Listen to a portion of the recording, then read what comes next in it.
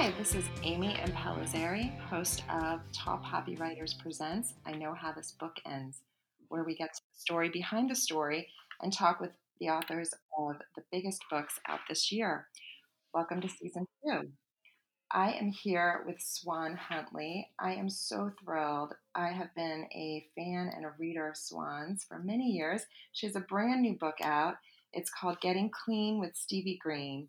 Swan Huntley is the author of prior acclaimed books as well. You Could Be Beautiful and The Goddesses. She earned her MFA at Columbia University and has received fellowships from MacDowell and Yaddo, and she currently lives in Los Angeles. Welcome, Swan. Thank you so much, Amy. It's great to meet you, and congrats on Season 2.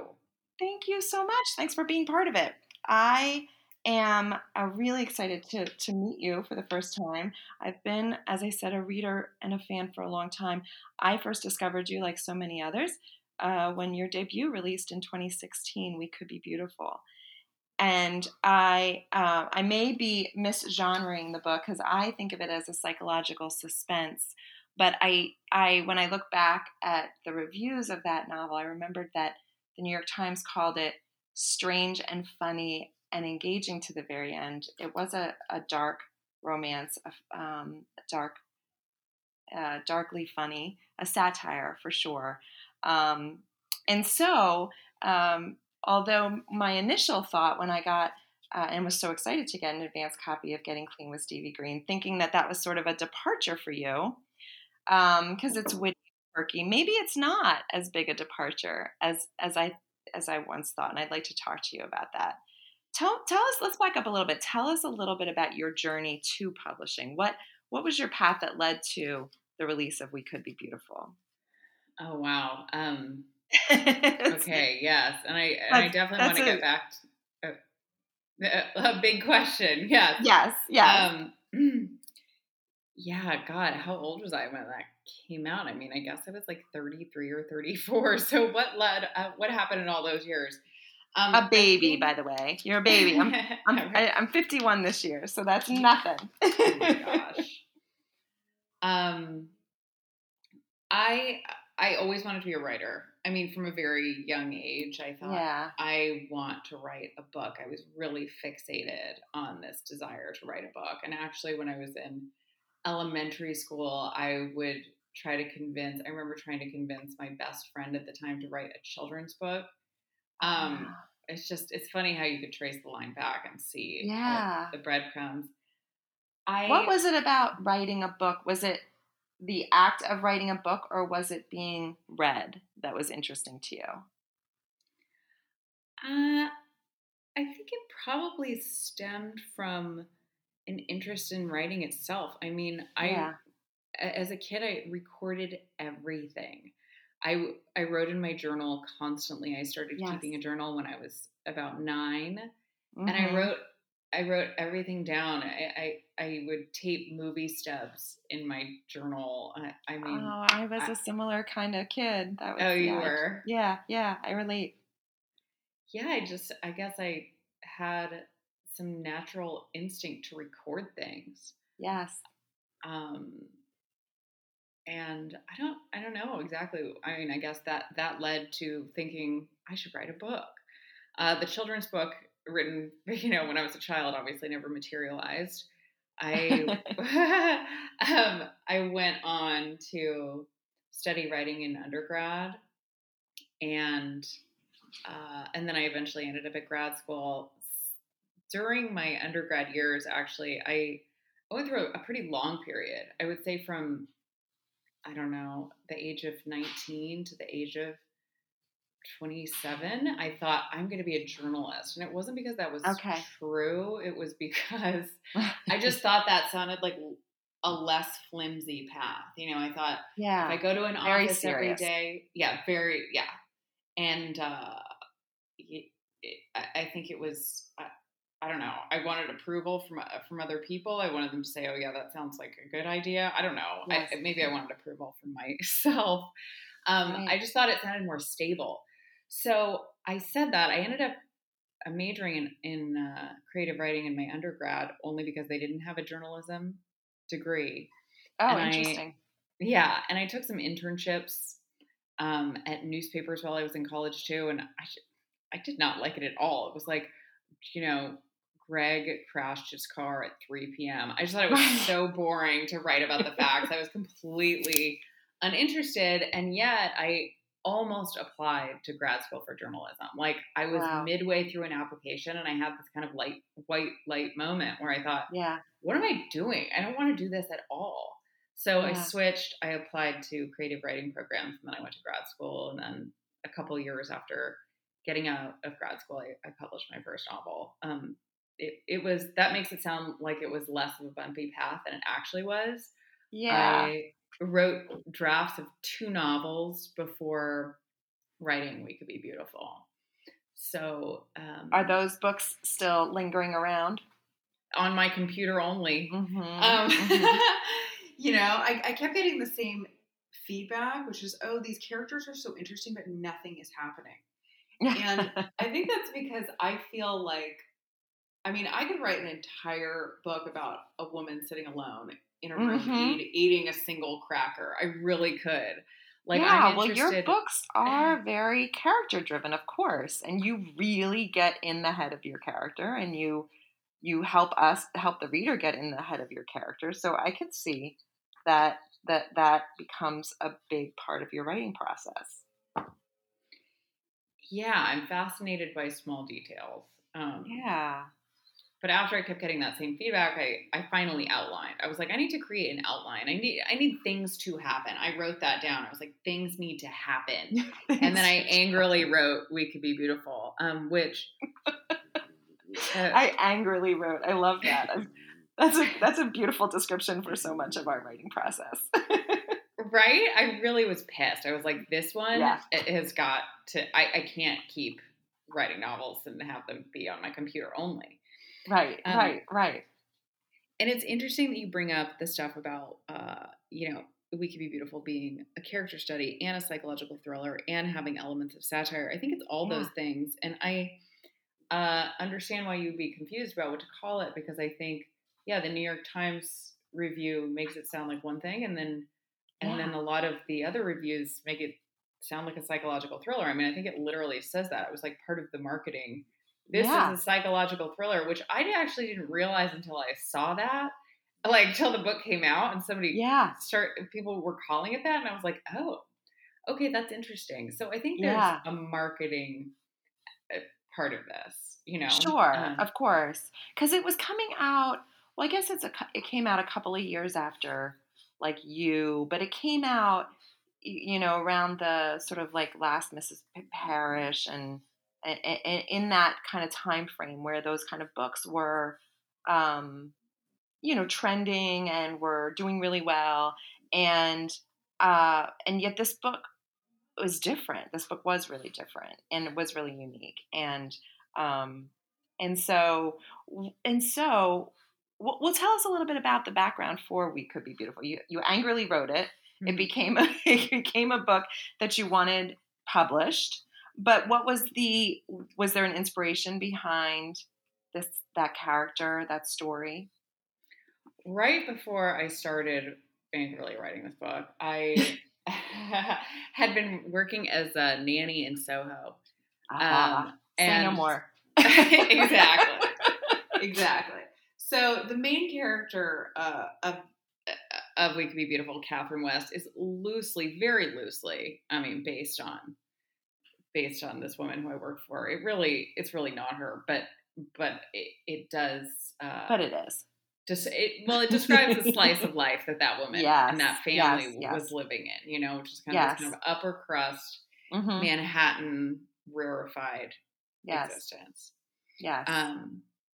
I was also living in a hippie commune in Brooklyn at the time, and so that makes an appearance in the book. That's so fabulous.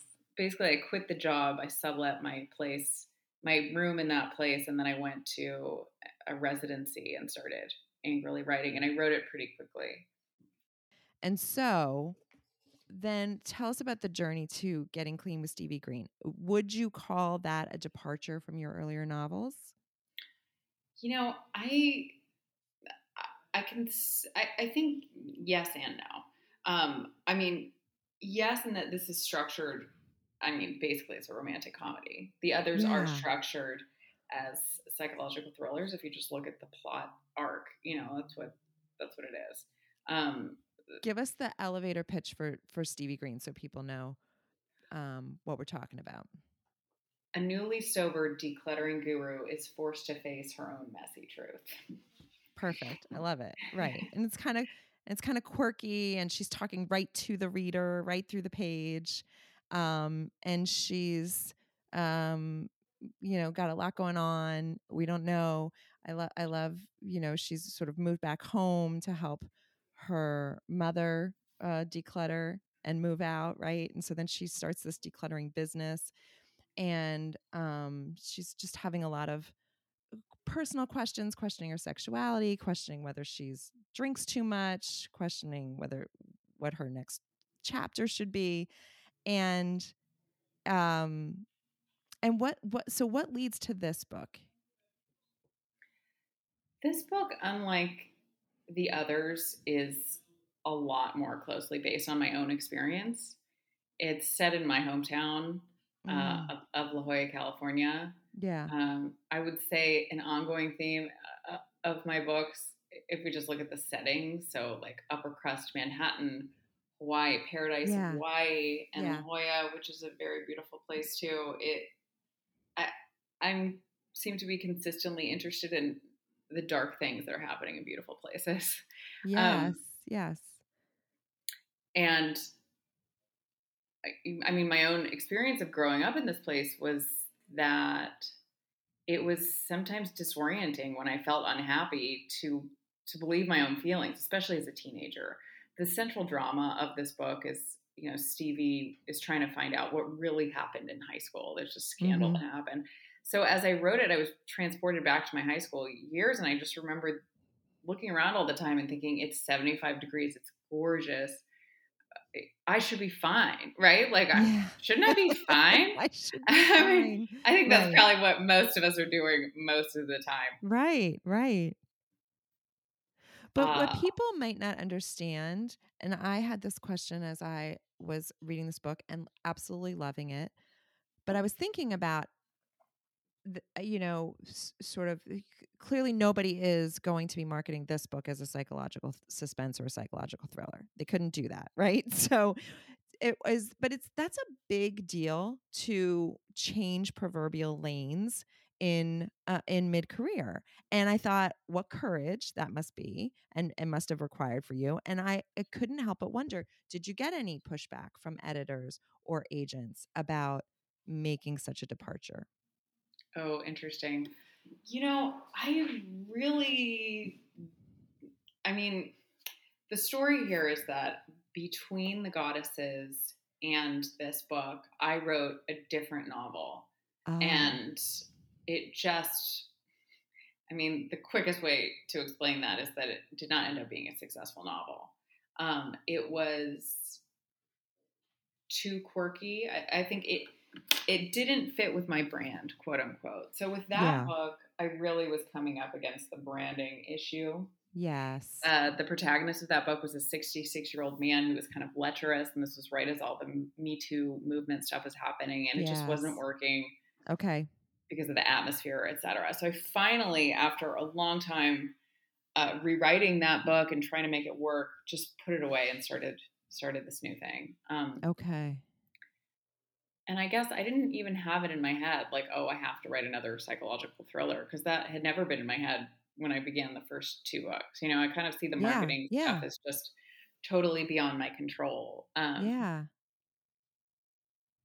This book has a different publisher. It's probably worth noting that too. Yeah. I noticed that, and I think that's that is important to note.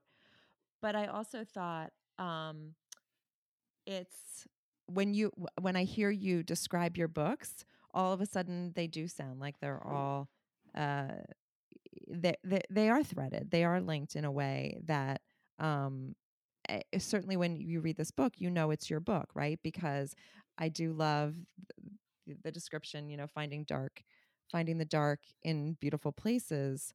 And that's certainly what you're doing here too.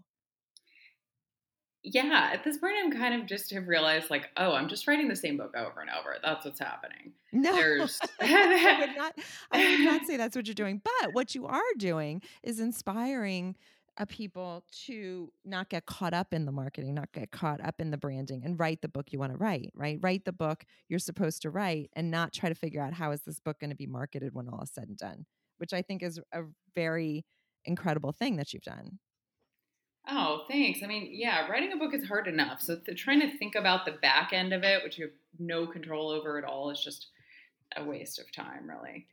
But I have heard a lot of people say, a lot of writers say that they get a lot of pressure from agents and editors to do that, to literally write the same book over and over again. And I've heard a lot of frustration on that end. So it's wonderful. So obviously you've had some supportive people in your corner, and then also the courage to kind of step out and say, I want to make sure I'm writing the book I want to write. Yeah, Is that true? I just write the book that comes to me. I try not to be too analytical about it. I find that just gets me in trouble if I start like picking it apart. I just kind of think, what do I want to write about for 300 pages? Like, what's going to sustain my interest?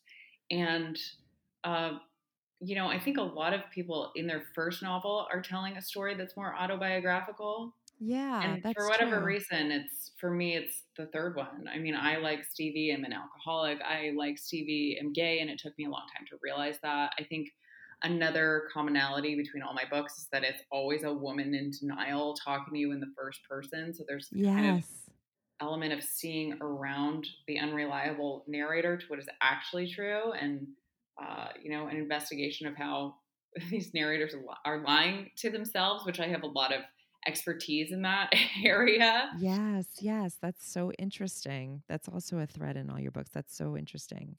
Mm-hmm. So, because this is called I Know How This Book Ends, we always talk completely spoiler free about the ending of the books. And I love the end of this book. It has a beautiful end section right all the way up until like the final page and final line.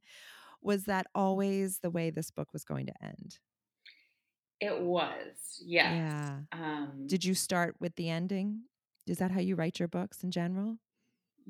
After writing the first two books and having nothing happen, I do outline all of my books now. Yes. I actually had this professor during like a 1-week workshop. Her name is Anne Hood, and she like passed out this. She called it the novel template, and it was like she said, in order to write a novel, you have to be able to answer all the questions in this template. And it was like, what is the time span of your novel? A lot of people don't think about that at the outset. Yeah. Like, what is the amount of time we're dealing with here? Who are the characters, and what is the basic plot? Like, so when I first saw this template, I scoffed and I thought, I am so above this. And now I'm still filling out Anne Hood's template for like every book that I do. And I've thanked her. Awesome. I actually just thanked her and said, like, by the way, you changed my life with that handout. Thank you. So yes, I always know what the end is going to be. That is fabulous. Oh, that's so awesome. Can you give us a little sneak peek about what you're working on now? I can. I am working on something that is definitely a psychological thriller. Look at that. I know. A lesbian psychological thriller. It may be your actually first. I think it's the first one that I have intentionally written as a psychological thriller. Okay. I recently wrote the memoirs of a reality TV star. This is one of my side gigs is ghostwriting. Oh, and okay. At a certain point, fabulous. Well, sometimes at a certain point, I was invited to go to this person's grand estate, and I thought, oh, that's such a good setup. So that is the setup for the novel that I'm currently working on. A ghostwriter goes to the grand estate of a client where things turn dangerous. Oh, that's so fun. Mm-hmm. So the ghostwriting has been something you've been doing all along, all parallel to the novel career? No, not really. Just for the last like 2 years, I would say I'm haven't written a ton of books. Right. And when you ghostwrite, do you work on the project from beginning to end, or do you assist at some portion of the publication? So far, I mean, every project is different. Like, yeah, it just depends on what people need. Yeah. With the one that I just mentioned, I worked on it from the beginning to the end. Okay, that's super fun. Do we have a projected publication timeline for that book? We do not yet. I'm in the process of fixing it up, so we'll see what happens. Okay. Well, we will be very anxious to see what happens there. Swan, I'm very excited about this book. Getting Clean with Stevie Green is out January 25th. Oh, sorry, I got to correct you. Because of COVID, it's actually now going to be February 1st, and I'm doing some events. They're all virtual now. Oh, so. Okay, great. Okay, so tell everyone what's the best way to find you and find the schedule of events. You can go to my website. It's just my name, swanhuntley.com, and the events are right at the top of the page. I also, on the side, make greeting cards, which appear toward the bottom of my website if you scroll down. No, wait a minute. I missed that. You make greeting cards. I make greeting cards. I've started a couple years ago, actually right when I started Stevie Green. I went to YADA, this art residency, and I was avoiding writing. And so I started doodling instead, which has kind of become like this tangential illustration side hustle thing. So my Instagram is full of illustrations, and I'm also have a couple of illustrations that are going to be published soon. So I'm excited about that. Well, maybe you will have a full circle moment where you will circle back to illustrating your own children's book, and then you bring this whole thing back to the beginning. Oh my God, wouldn't that be so beautiful? That's going to be my new goal, Amy. Thank you. I want to manifest that for you. Absolutely. You are a woman of many surprises. I love all of the creative projects that you're working on and that you've shared with us. Thank you so much. I'm going to be rooting very hard for this book, and we'll shout loudly about it. And we'll look forward to seeing you on your virtual tour. Thank you so much, Swan. Oh my gosh, you too. So great to meet you. Great to meet you too. Thank you, everyone. And look for Swan Huntley. Getting Clean with Stevie Green, out February 1st. And if you like this episode, please make sure and rate it, review it. And you can follow this podcast on Spotify, Apple, and Google Podcasts, and wherever you listen to your podcasts. Thank you so much.